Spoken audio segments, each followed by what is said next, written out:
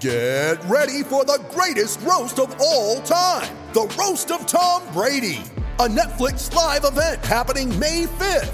Hosted by Kevin Hart, the 7-time world champion gets his cleats held to the fire by famous friends and frenemies on an unforgettable night where everything is fair game. Tune in on May 5th at 5 p.m. Pacific time for the Roast of Tom Brady, live only on Netflix.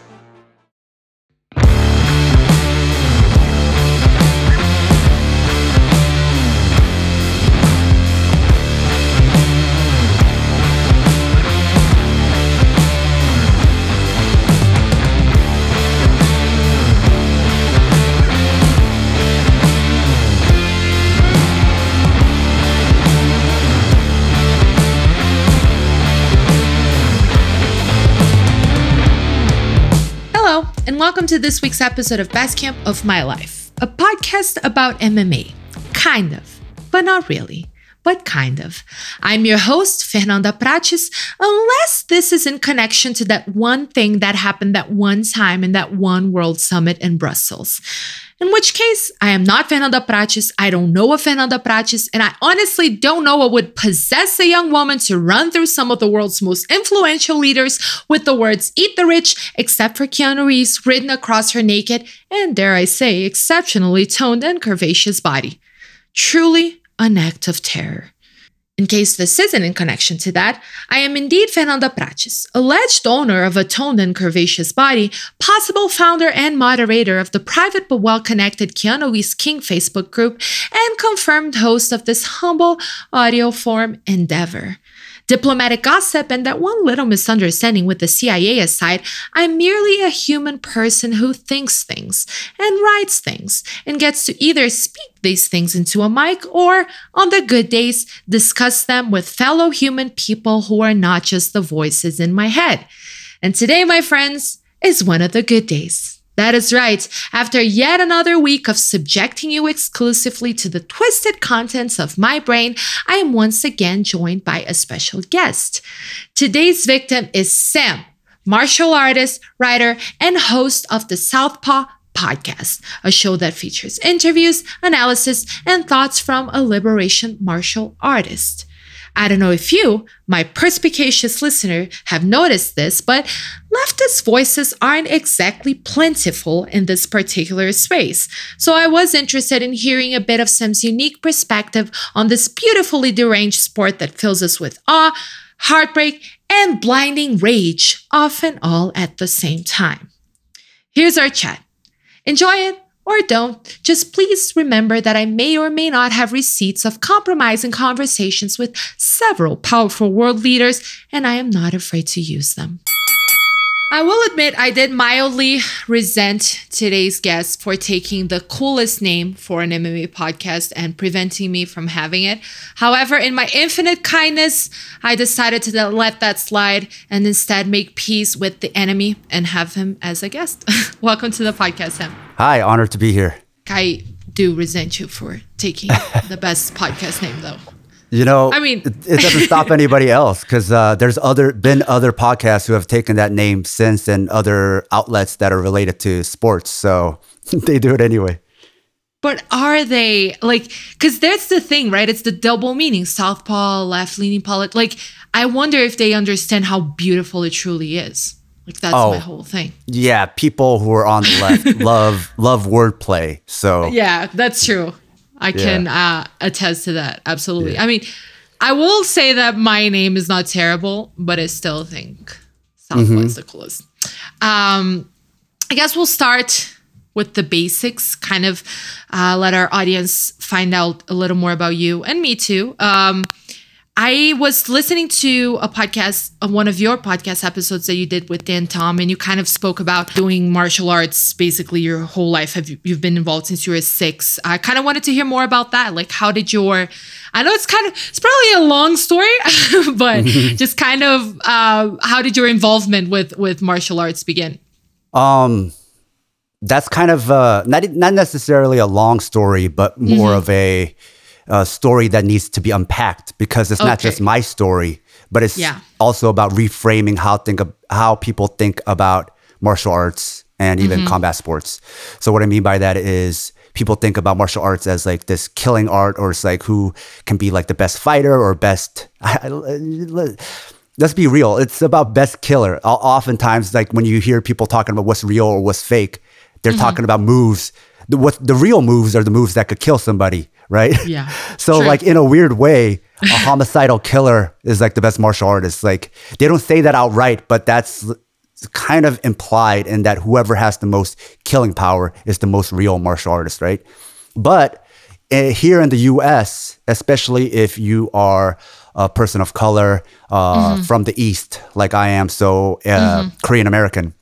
Yeah. When parents enroll their kids into martial arts, so for me, 6, it's as cultural exchange. Whether they know it or not, it's unconsciously that we're in a new place. The schools don't speak Korean. They feel like maybe I'm going to lose my culture completely. So, and especially if there's no language school available where you can learn Korean, then Korean martial arts becomes not necessarily a replacement, but it serves in lieu of a cultural school or a language school. So that's what it was about. It wasn't necessarily about, I think like suburban parents put their kids like, oh my God, what if somebody bullies my kid?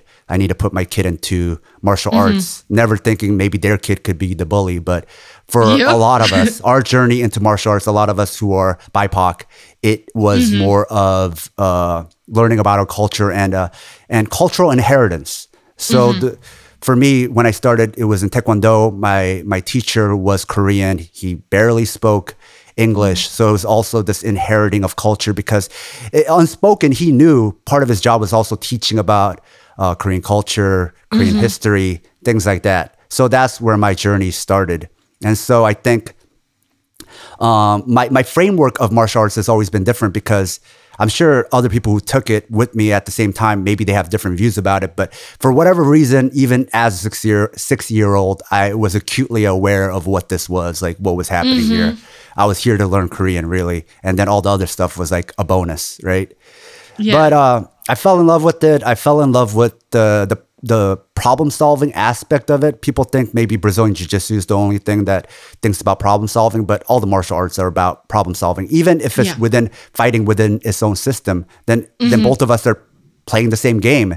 Then there's a lot of like intellectual pursuit that goes into that. So I got really pulled into that, and from then on, I just started doing a lot of different martial arts over the years. And writing about martial arts, and even traveling the world to train different martial arts and train with different people. So that's how I ended up here talking to you. Yeah, I actually wanted to get to that, of course. I was actually listening to the Have Gi Will Travel series, which, by the way, everybody who's listening to this should listen to. It's fascinating and super well written. I listen to a lot of podcasts, so it takes a little bit to sort of capture my attention, and I was just immersed in it. And I wanted to ask you about that because, sure. So basically you quit your job and decided to travel and learn martial arts like in 2008. Tell me a little bit more about that. From what I understood from this series, like you had this stable, sort of regular, well-paying kind of office job, and it made you miserable, and then you decided to quit. So was that how it happened? Yeah, and it was like, I guess it was gradual. It was building up, but the decision came overnight. Like not even overnight, within minutes. Like I was just sitting there. I'm like, I need to quit. And then I drafted a letter, and then the next day I quit. I gave my notice. It's not like I left the immediate day, but I made a decision very quickly. And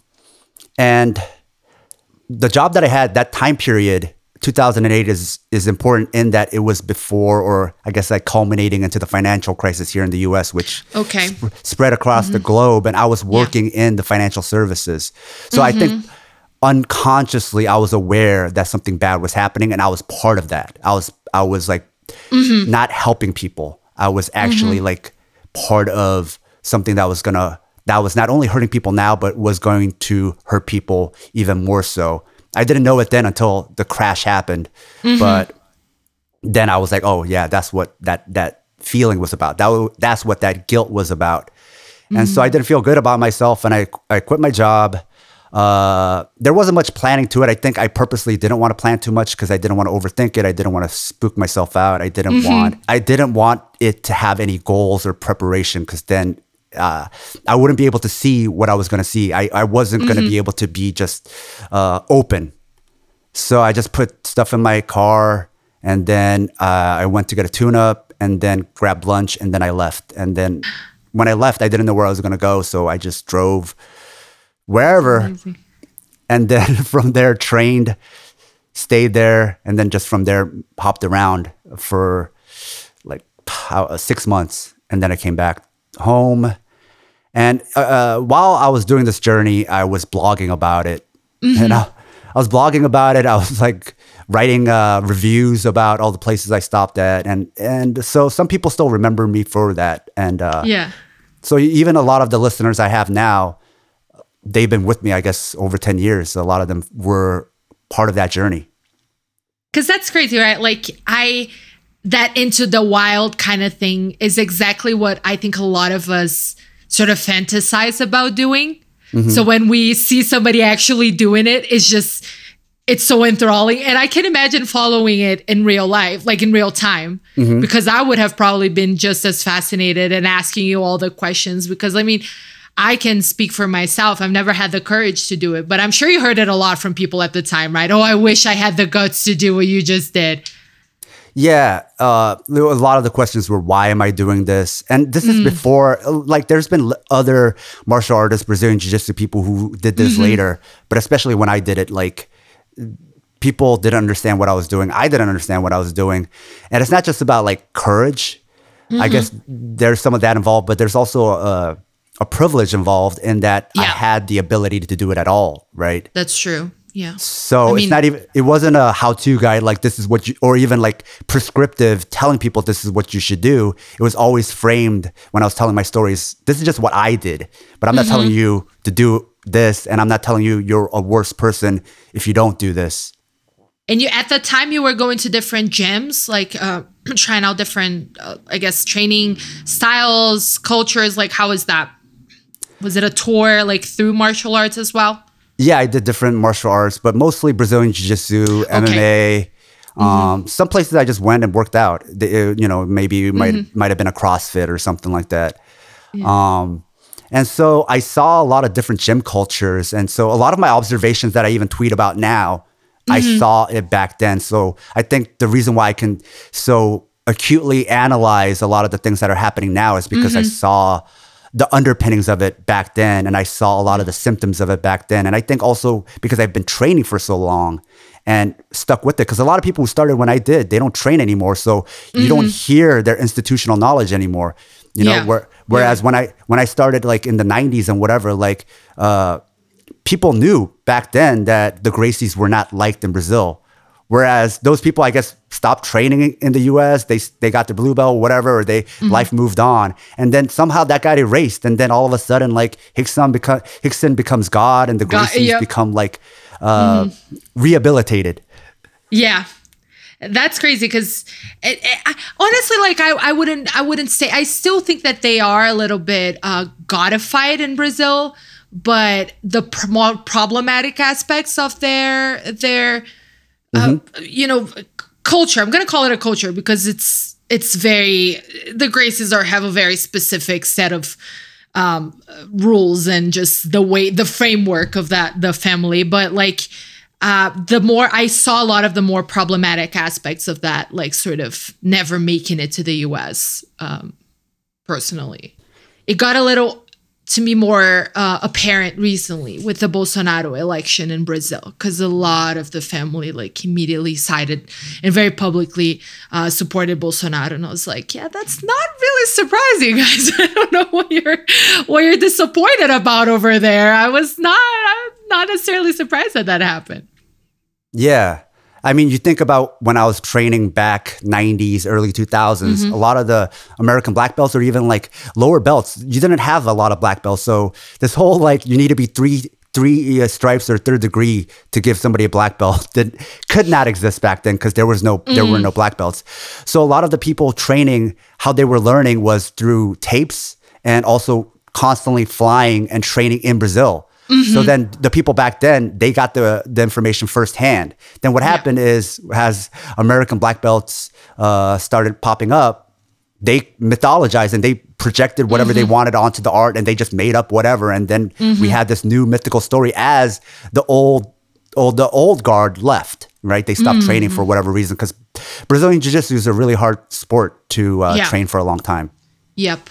And how was it for you popping up at new gyms? Like, I would imagine that you had to sort of have a code for yourself, maybe. How did you do to sort of protect yourself, to adapt? And at the same time, I imagine you can't get too comfortable because you're like hopping from place to place. How was that aspect of it, of just like constantly having to adjust to new realities of new gyms, which we know sometimes they're very settled in their habits and they might not be as welcoming to newcomers. So how's that part of it for you?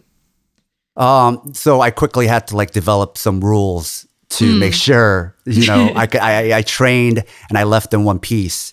And I don't know if it's still the way. I'm pretty sure it is. A lot of it is like, the most benefit you're going to gain isn't even from the roles, it's from the class, because you're going to get the instructions there. That's where you're going to learn this school system, their thesis in Brazilian Jiu-Jitsu or Muay Thai or whatever the martial art is. And then when it's time for sparring, you have to just, it's almost like pro wrestling. And this is different from everybody else, but that was the system I adopted, meaning even if you could feel where somebody's level is from rolling with them. And even if I knew I could beat them or I was better than them, I just let everybody beat me up. And because early on, I just rolled just hard. But the thing is once you do that, some schools, they take that as a challenge. And then they're going to put everybody on you. And then some people will try to hurt you. So I just let everybody tap me and beat me up. And because, well, what's the point? Like, I'm not going to be there long enough to like stake out some territory or like prove where I am in the pecking order. I just went there to learn. I'm not there long enough to do anything other than to learn, right? So I took the class, I got some rolls, got my cardio up, and then let everybody beat me up. And that was basically my rule.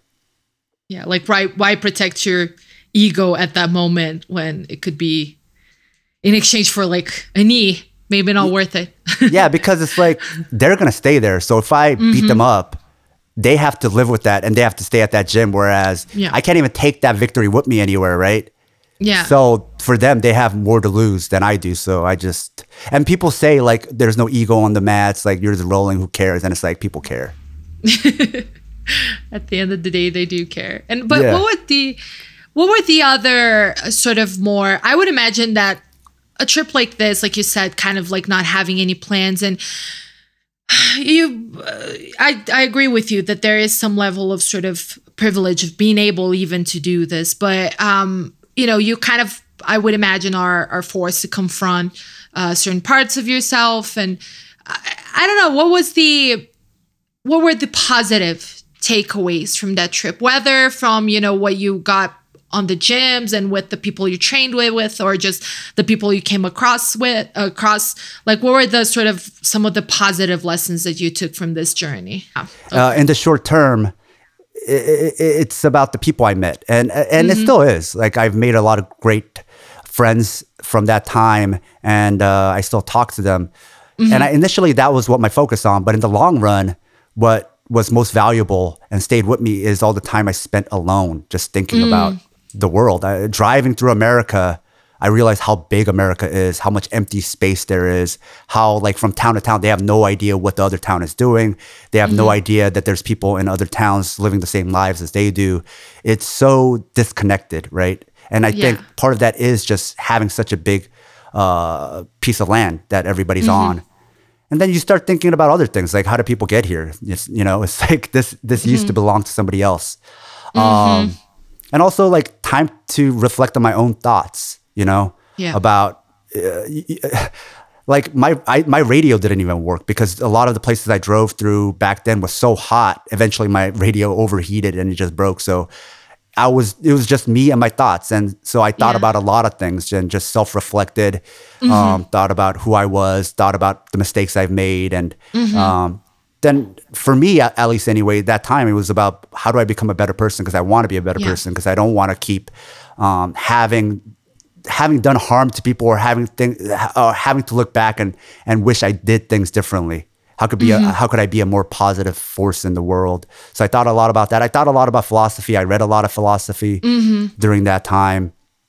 And I think there is just something to just being quiet and sitting with yourself. And also, it really did develop like my political thinking about, it was like the impetus for a lot of my political thinking about how politics merges with martial arts and my place in the world. That's what I was going to ask. Where did that sort of come from? Because obviously, when we're talking about MMA in particular, you could say combat sports more broadly, but I can speak to MMA because it's the environment that I've been in for the past 12 years of my life. But the impression that you get is that it's not a very left leaning space. And I want to get a little bit more in that with you later, but that we don't really see a lot of the type of politics that you talk about, that I personally identify with. And I kind of wanted to ask, where did that come from with you? I mean, because you're just talking about having this financial job and sort of wondering, if you were actually doing harm or contributing to the state of the world in a way by doing what you did. And I like you said, I would imagine this trip helped broaden it. But I just wanted to get a better sense of where did it begin? Like, where do your politics sort of come from? I would say, it started since before I was even born. I think just my parents they're passed away, but were very old. My father was born in the 20s. My mom was born in the 40s. So they had a lot of memory of exactly the way things happen. So I would say I'm raised like the grandparents a lot of my peers.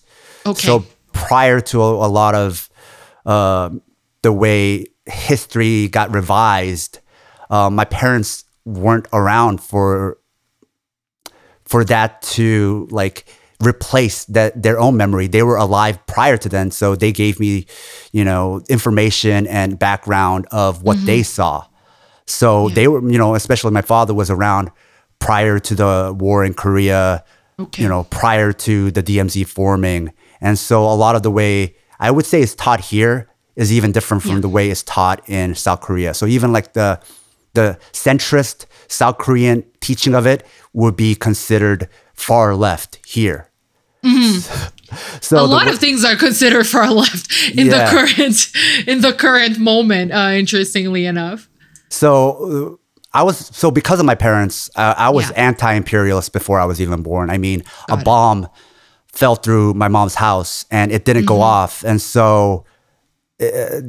That's how I'm here, because for whatever reason that thing didn't go off. And here's the thing that a lot of people, even Korean Americans, don't know is only one side was bombing. So whenever you hear a Korean American saying, well, my grandparents fled the bombing, even maybe they think maybe the bombings happened because of the DPRK or North Korea, but it didn't. They didn't have any bombers. Only the US had bombers. So all those bombing stories were from the US. They were all fleeing US bombings. So that bomb was dropped by the US. My parents luckily survived. This was still in South Korea. They were dropping bombs in South Korea because it was all fluid where the border lines were. And then the US military, the UN, they came and seized the house, and they used that house for whatever, to eat and as a rest stop, whatever. And there's a lot of the stories she didn't want it to say, which implies a lot. So there was like that background. So that's real. That really happened, right? So somebody can't make up some new history and try to erase that because my parents lived through it. So I think that informed a lot of my view. And then the trip taught me a lot about, I guess it added compassion to my view. I had this very like I said, I had a very left-leaning view, but being around so many people, I realized, and constantly having to say hello and goodbye, the trip taught me compassion, because if I empathize with everybody, it would be like painful to say goodbye, painful to hear, everybody's stories. If, because I was a stranger, a lot of people opened up to me, especially because I was blogging. A lot of people almost wanted to be interviewed by me. So especially like from women in jiu-jitsu, I heard a lot of painful stories. And so if I learned quickly also that if I empathize with each person, then, either I would lose my empathy altogether. Sometimes it doesn't work the way people think. It doesn't always make you a better person. Sometimes like empathy can make you a very, I would say, bad person, because a lot of people do bad things because they there's been studies that say like white nationalists are overly empathetic to a specific group, their own group. So whatever small slight that they think they take, they all feel like they took that slight. It happened to one of us. It happened to all of us. And then they lash out in this very violent, negative, harmful way, right? Whereas with compassion, I realized like I could understand them. I could hear them. I don't have to talk over them, but I don't necessarily have to feel into everybody. I could just record it and observe it and be able to move on.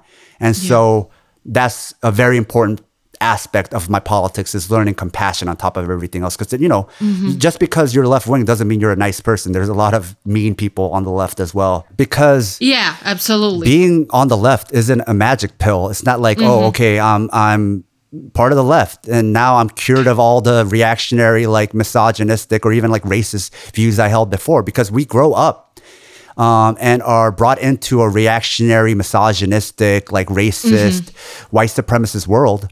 So there's no such thing as even being on the left. It's more of like, it's not an identity. It's something that you're always aiming towards. It's like a goal. So you have to unlearn a lot of things. So a lot of the reason why misogyny, it's not that the left creates misogyny. It remains on the left because people don't know that that's something they have to try to unlearn. And then also, do self-work and think about where did I get these ideas? Because a lot of it is just assumptions. Like, there's a lot of heuristics, a lot of, this is just the way the world is, that, I don't know, women are inferior or these races are inferior. And you just hold on to those assumptions while you change some other stuff. And it's like, no, you got to challenge everything and you have to constantly work at it, because there's no way to know all the things that you've been conditioned to believe. Yeah. And that's something you talk about, I see you talking about a lot, which is also linked to the very core of martial arts, which is the idea that you're constantly learning, right? That you can't really settle into this, oh, I'm a good person, like I have progressive values, therefore it's all good. Like you're constantly having to unpack this. I talked about this a lot with my guests because, a lot of this podcast really is about talking about my experiences and the experiences of my guests. And one thing I talked about a lot was just how much internalized misogyny I had to personally unpack and still do at 31, being what I consider to be a very leftist person with, I like to think, good values, that I still find myself having to sort of detangle myself from the systems that I was raised in. Like nobody's born woke, quote unquote. I hate using that word because it's been appropriated in such a terrible way. But yeah, nobody was born entirely deconstructed. Like it really is a continuous process. And if it gets comfortable, it means you're doing something wrong.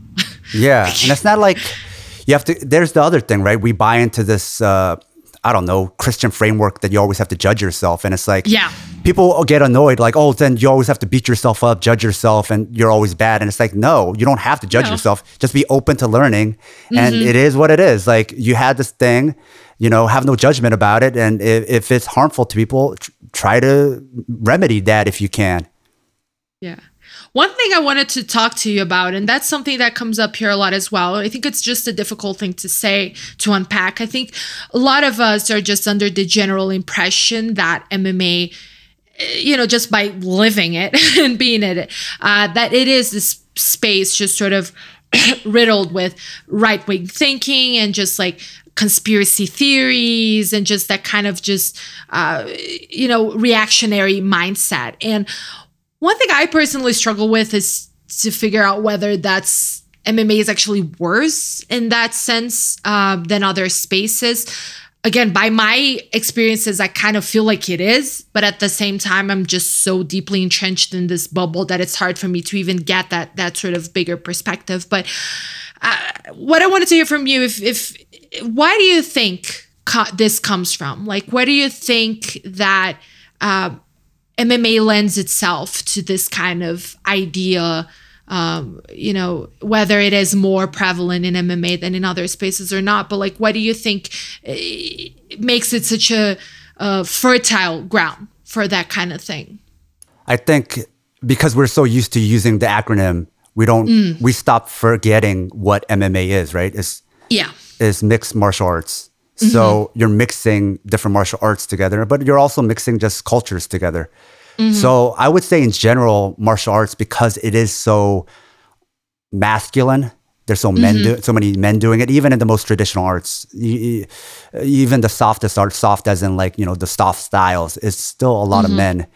And especially if you live in North America, the way it was brought here was either through the military or through neo-colonialism. So meaning like some GI learned something and brought it here and they were the first karate or judo instructors, or somebody went to the East or went somewhere else and learned something and brought it back and started a business, right?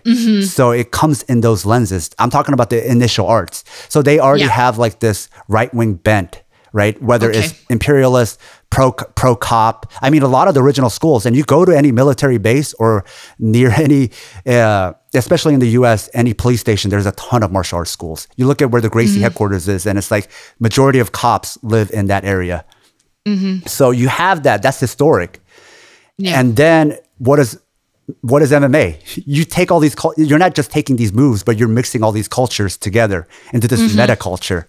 So I guess in a way, MMA becomes unique. I don't want to say necessarily worse because, I would say Brazilian Jiu-Jitsu is pretty bad, but it becomes this unique meta culture where you have the guy from the boxing coach brings, toxic masculinity from boxing. You got the BJJ coach bringing, Bolsonaro fascism, right? You have the Muay Thai coach who's bringing QAnon into the mix. And that's the thing people don't know.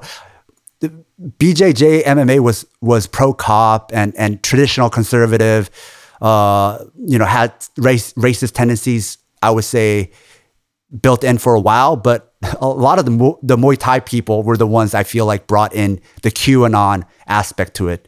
I mean, of course, we had Eddie Bravo and stuff from Jiu-Jitsu in there as well, but so I think it's that when you do Muay Thai, everybody feels like you have to go to Thailand, you have to go to the East, you have to go to the frontier and absorb like this new age knowledge, right? And I think that makes these type of spiritual adventurous more receptive to things like QAnon.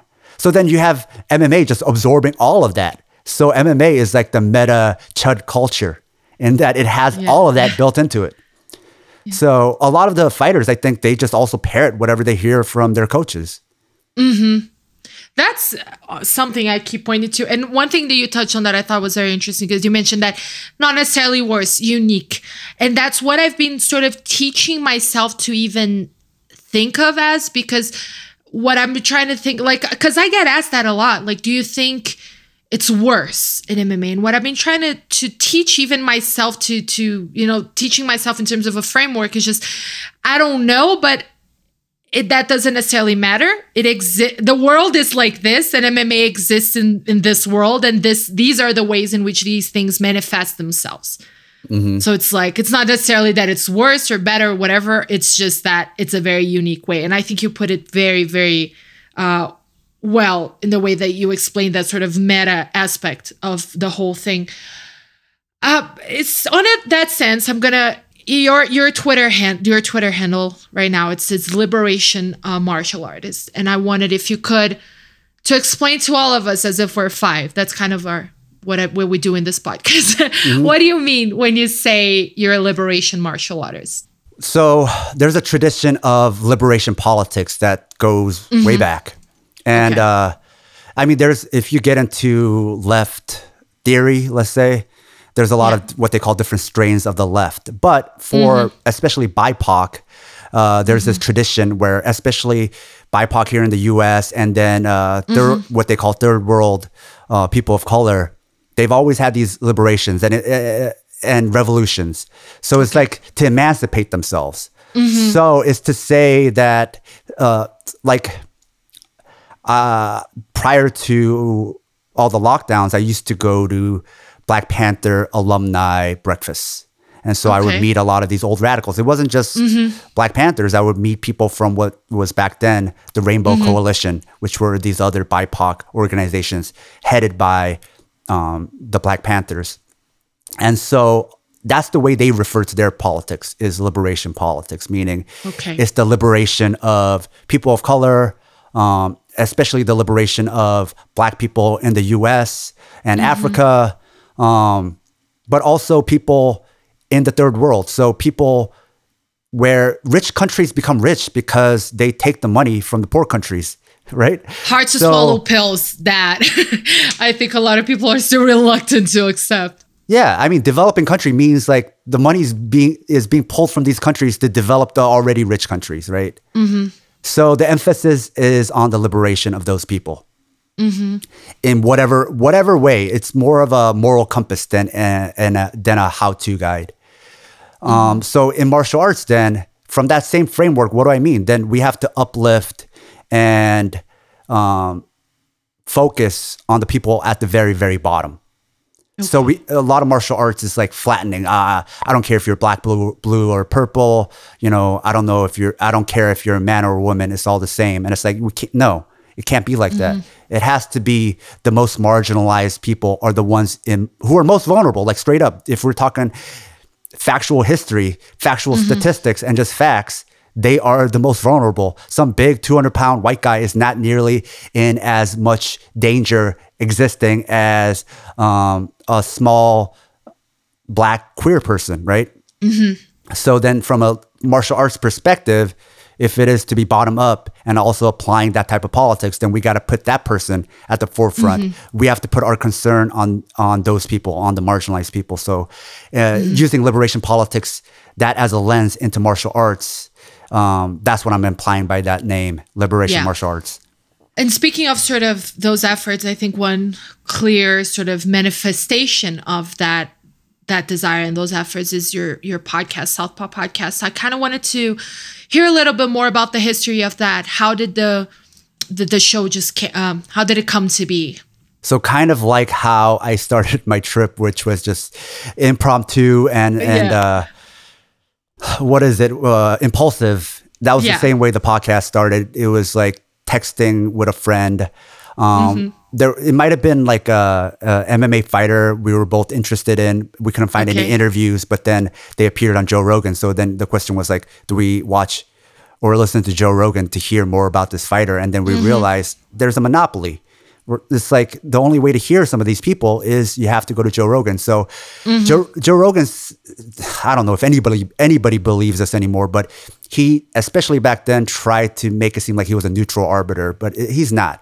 He pulls you in with the MMA, and then he makes you stay for his type of reactionary culture, masculinity, worldview politics. So we were like, or I was like to my friend, we should have some kind of counterpoint to that, where people who are interested in MMA don't have to go for that type of politics. They could go to us and they get a different type of politics. And especially back then, you didn't even really have Ariel Helwani that much, where he was doing long form interviews. That was just starting. So it was really just Joe Rogan. And now there's like your podcast. There's other podcasts that have popped up.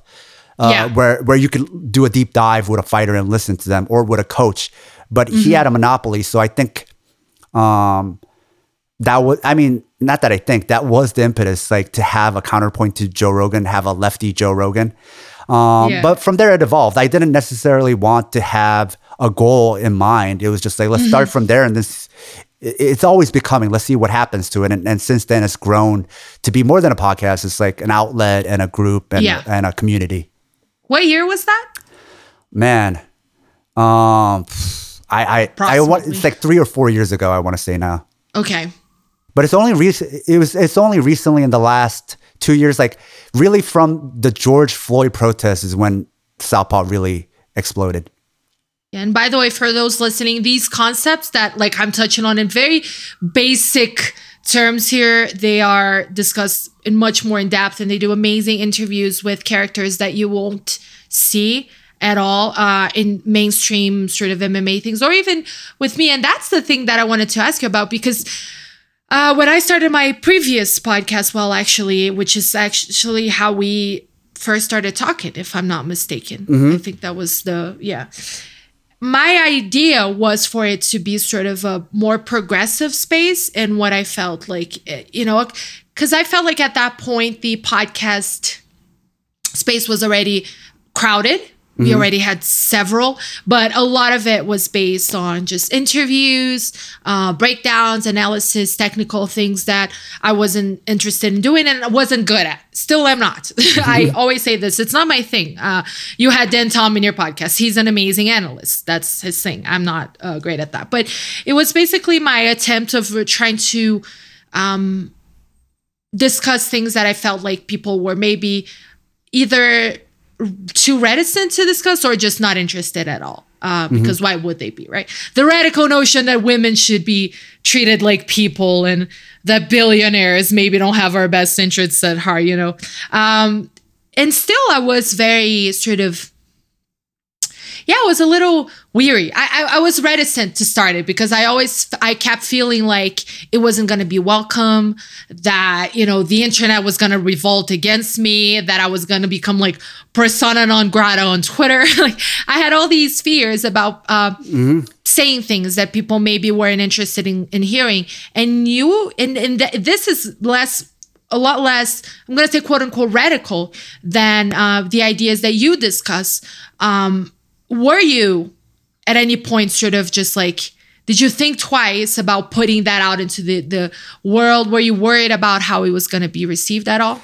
So I would say that's a good problem. I wasn't worried about that at all, because that would mean people are listening, right? So, so the early episodes, we joked around that there will be only 5 people interested in a podcast like this. So we're just making it for them. And at the beginning, it was very, very few people who were listening. So that never, because of the way we framed ourselves, and there was never going to be a bait and switch where like we present ourselves as one way, and then people aren't going to leave reviews like, I thought it was going to be a regular MMA podcast, and then they were talking about other stuff. I always presented it as this is what it is. So then I never really worried about that, and we still don't have that problem, because even with people who are reactionary, they're not going to like look for my podcast just to shit on it. They see what it's about and they're like, I'm not interested. They get upset when they feel like you did a bait and switch where they thought it was going to be like a regular MMA podcast, regular meaning right leaning anyway, right? So knowing that ahead of time, I presented that right away, that this was the point of the podcast. And so in that way, I kind of assumed nobody would have a problem with it. And we haven't really had any issues with that. And I haven't had any issues with that. And then there's the other way, right? Like I was, in my case, just pleasantly surprised with the reception, because I think there were a lot of people who just really came up to me and said, wow, like I kind of wanted this. I wanted to hear this a lot more than I expected. I was like, the podcast, the first one got canceled, so obviously it wasn't that successful. But like, I was kind of like you in that I'm lucky if like 5 people listened to me. And I ended up being positively surprised with sort of the messages or that people were actually, or the conversations that people were interested in having. You mentioned that, Southpaw grew and it became something else. It became a community. Were you surprised at how sort of how much it grew?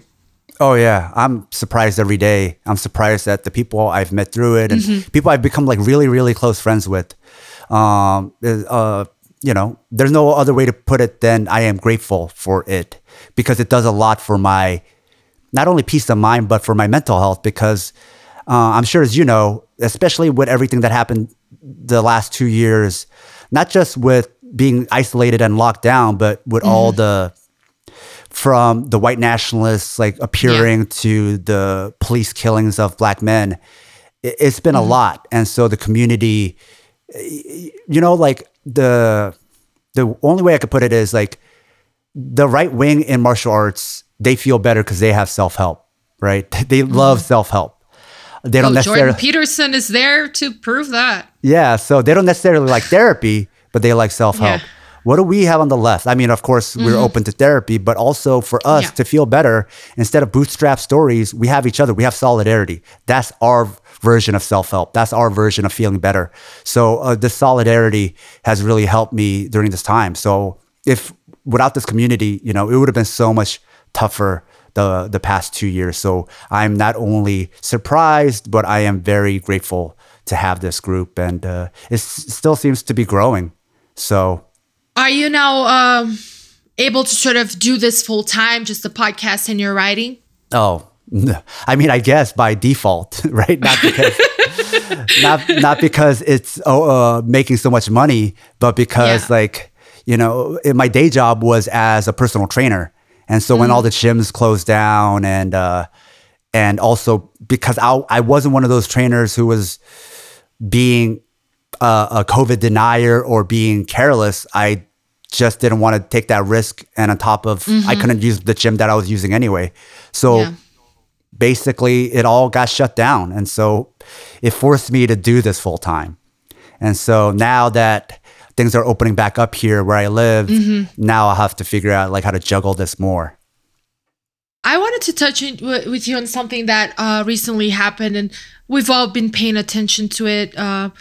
I think it really blew up this weekend. It was Rose Namajunas' comments. Rose Namajunas, obviously the former UFC champion, who is set to fight Weili Zhang, the current champion, and she made some remarks on to a Lithuanian outlet, and they were, you can look it up online. They're on my Twitter. They're everywhere. But basically, she was talking about how she was extra motivated for the fight with Weili because she was, she was Lithuanian, so her family had a history with communism, and therefore what Weili represented, being a Chinese fighter, made her more motivated to beat her. It was a whole thing, let's put it like that. And we both, talked about this a little bit online. I think, personally, from what I saw, I was pleasantly surprised at how much the amount of people who recognized how terrible that was, the whole thing, how dangerous it was, because you're basically stoking anti-Asian sentiment at a moment in time when this is a particularly treacherous territory, a particularly dangerous thing to do. But at the same time, I don't know if you were met with that. I sure was. A lot of, what's wrong with what she said? Isn't China bad? Do you like dictatorship and death? What's wrong with you? The classic. The people who never cared about any of this, but get, as Dan Tom put it, selectively woke in this particular stance. And I know you have some thoughts on the matter. I kind of wanted to ask you, just first of all, I guess, how dangerous do you think were Namajunas' statements? Like, is her statements going to go cause people to do hate crimes? I doubt it. But what it does is it creates an environment where it normalizes those ideas. And then once that's normalized, then it becomes easy for people to level things up. It's like, it's like conspiracy theories where there's some seemingly benign ones, right? But they create an environment for more harmful ones. And then the harmful ones actually cause people to get harmed or killed. Because what are you normalizing ultimately? Even with certain conspiracy theories, there's always an element of dehumanizing some group, dehumanizing this other, right? And so once you dehumanize them, they're no longer seen as human, then it's not that far from, then why do I care if they get hurt, right? Yeah. I mean, there's a lot to unpack with that because I get it at surface value. You just look at what she said and you look at it like a lawyer and you could try to say like there's nothing racist about what she said or there's nothing really wrong about what she said or she's speaking her truth. But I want to unpack that because we just had Trump, for the last 4 years. And what was whole like MAGA about? Like what was his whole shtick about? What is even Jordan Peterson's whole thing about? It's about this like mythical grand narrative, right? He always mythologizes the past and he always mythologizes his journey. Jordan Peterson does the same thing with Western civilization. And so Rose Namajunas in the same way is making her fight more than that. She's making this like mythical good versus evil battle. And then secondly is this bait and switch where a lot of people are so like, this goes back to like growing up in a reactionary culture, right? And we have to unlearn a lot of things.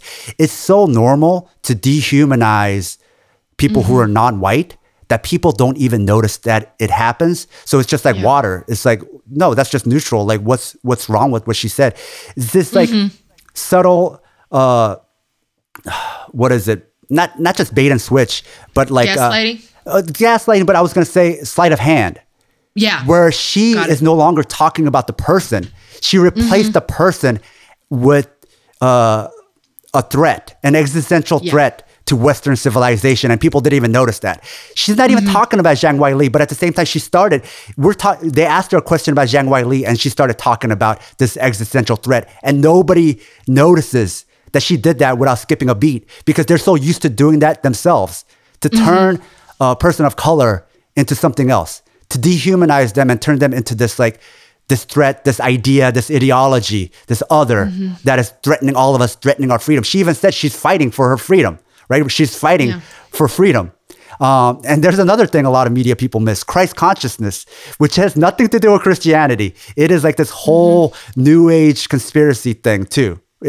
About like basically means that she's in God mode, like she's attained this like nirvana consciousness. So there's like a lot of red flags, and I've always had red flags with her. I've always thought that she was a problematic person. But the thing is, like problematic people still can promote mental health stuff. Problematic people can still be nice, thing, right? But they still got problems, right? But so to unpack that whole thing is like, we can't just look at her. We have to look at ourselves. Why is it so normal for us to just accept that somebody talks about an Asian woman as an idea and talk about this like mindless, submissive Asian narrative? Like she can't even speak her own words. Like here in the US, especially where I live on the West Coast, like they talk about it as if China is another planet. We have people here complain about Chinese tourists, which is in itself problematic. But how can you say at the same time you're annoyed by Chinese tourists and then simultaneously complain that they can't even come here?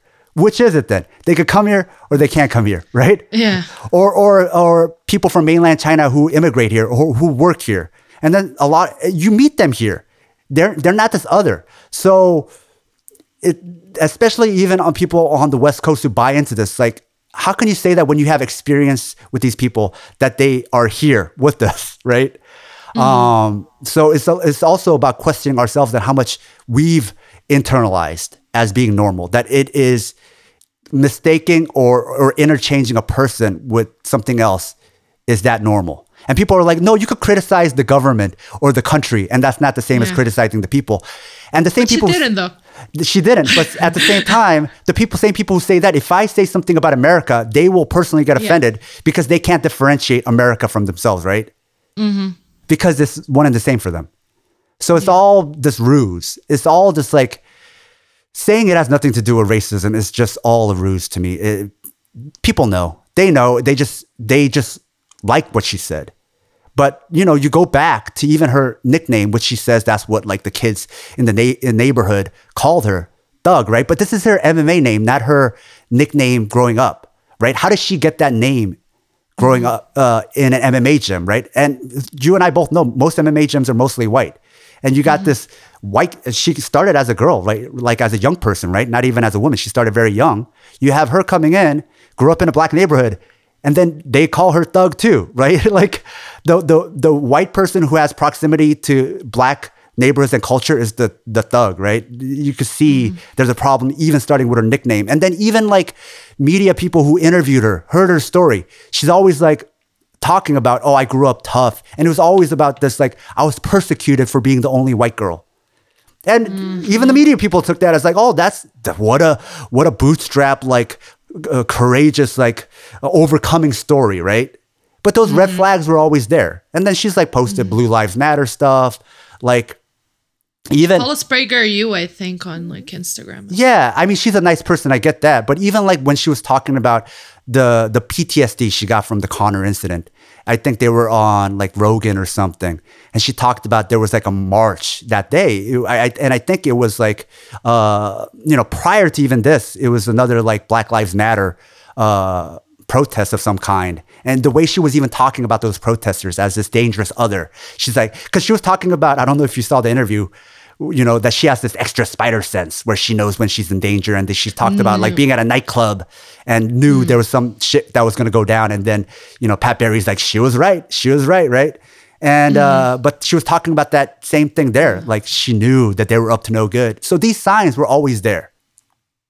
And that's the thing though, that I think we have a tough time doing as people in general. It is separating, we can absolutely relate to a person's personal struggles. And obviously, Namajunas has been through hers. And I was appalled at people sort of brushing off her real emotions after what happened with Conor, because that's absolutely a personal thing. What triggers a person's anxiety and whatever, it's none of my business. They're the ones to judge. And I think in just the personal relatability, I think when Rose did that speech after the Ian Jacek fight and just, was very open about her fragility. It's something that in the sport that I think it's getting better over the years. We're getting better at addressing mental health and these things, but I feel like that really stood out as a moment of like just unique bravery in how vulnerable she was. But I think that you can absolutely understand and relate to those experiences in a personal level and understand all the problematic aspects around that person at the same time. And I think a lot of people have a bit of a tough time understanding that you can sort of separate the personal from, the larger picture there. Yeah, you could have somebody who has, problematic or toxic views, but they could be earnest and honest about other things. Like people are textured in that way. They're not black and white. And I think people try to like spot, the good things and to erase the bad things. I would say people oftentimes do too much good faith, right? I mean, you could definitely point out the bad things that make somebody look bad, but I think there's this want, especially with our heroes, to do the opposite, is blame ignorance for malice sometimes. And it's like, I get it. You could do some things out of just being ignorant about some things. But then when there's a pattern, even if the pattern grows out of ignorance, there's a point where it's just like, it is what it is. It just does harm. So there's a lot of like good things about her. She's very nice. She seems very willing to be vulnerable and open. But I think maybe part of that being openness makes her open to a lot of not so good ideas as well, Yeah. And that's the thing. Who knows? Like we're not, I don't know her personally. I can't really speak to that. I can speak to what she was saying at that moment. But again, we've seen it over and over, right? If the subject of race, so racism particularly, is brought up in MMA, it's like there's this, and not just in MMA, in the world, but again, I speak of MMA because it's the focus of what we're talking about here today, but like just these instinctive reaction of denial. And we've seen it happen over and over with fighters, even who themselves address these things. Tyron Woodley is an example that comes to mind, and I've talked about him in the past, of a fighter who was like, hey, I think the fact that, I'm black might have something to do with the way I'm perceived by the fan base. And everybody just lost it, because it just seemed offensive to people I guess it's easier to sort of be angry at the notion of racism being brought up than unpacking those things that, than really unpacking our part and unpacking our internalized biases and really doing the work to make sure that, things change. It's just much easier to react in that way. I would say in the MMA community, they don't even say racism. I would say that's the minority of us who even say that word. They say race card. The race card has been brought up. Yeah. That's different from racism existing. You brought up a card that does for something that doesn't exist, right? And you think about the irony of like, this is martial arts, right? A lot of it is techniques and knowledge from the East, from Asia. Yet how many of these people, right? These fighters are said anything about stopping Asian hate, you know? So Yeah. there's a lot of like cruel contradiction to this. To close things off, because I've already taken up so much of your time. This is going to be a very a broad question, but I don't know. Let me try to phrase it in a coherent way. I don't know if it's going to come out the way I had it in my mind. But one thing I think that a lot of people might not understand about people with, revolutionary, for the lack of a better word, sort of tendencies is that we're hopeful people, because it takes a lot of hope to envision a world in which, this is so cheesy, but to envision sort of a world in which things could be different, to even take your mind there. And my question for you is like, looking at the way things are now and, the work that is being done to change it. I don't know. Are you a hopeful person in the future? I don't know, especially going back to my trip. I don't know if hopeful is the right word, because I try not to have expectations for it. So it's not like I'm cynical of it either. Sometimes maybe I make a cynical joke, but I just think of it more like an aim. Okay. Where this is where I'd like, I guess I'd want things to go. I want to be part of that process. Whether it'll get there or not, I don't know.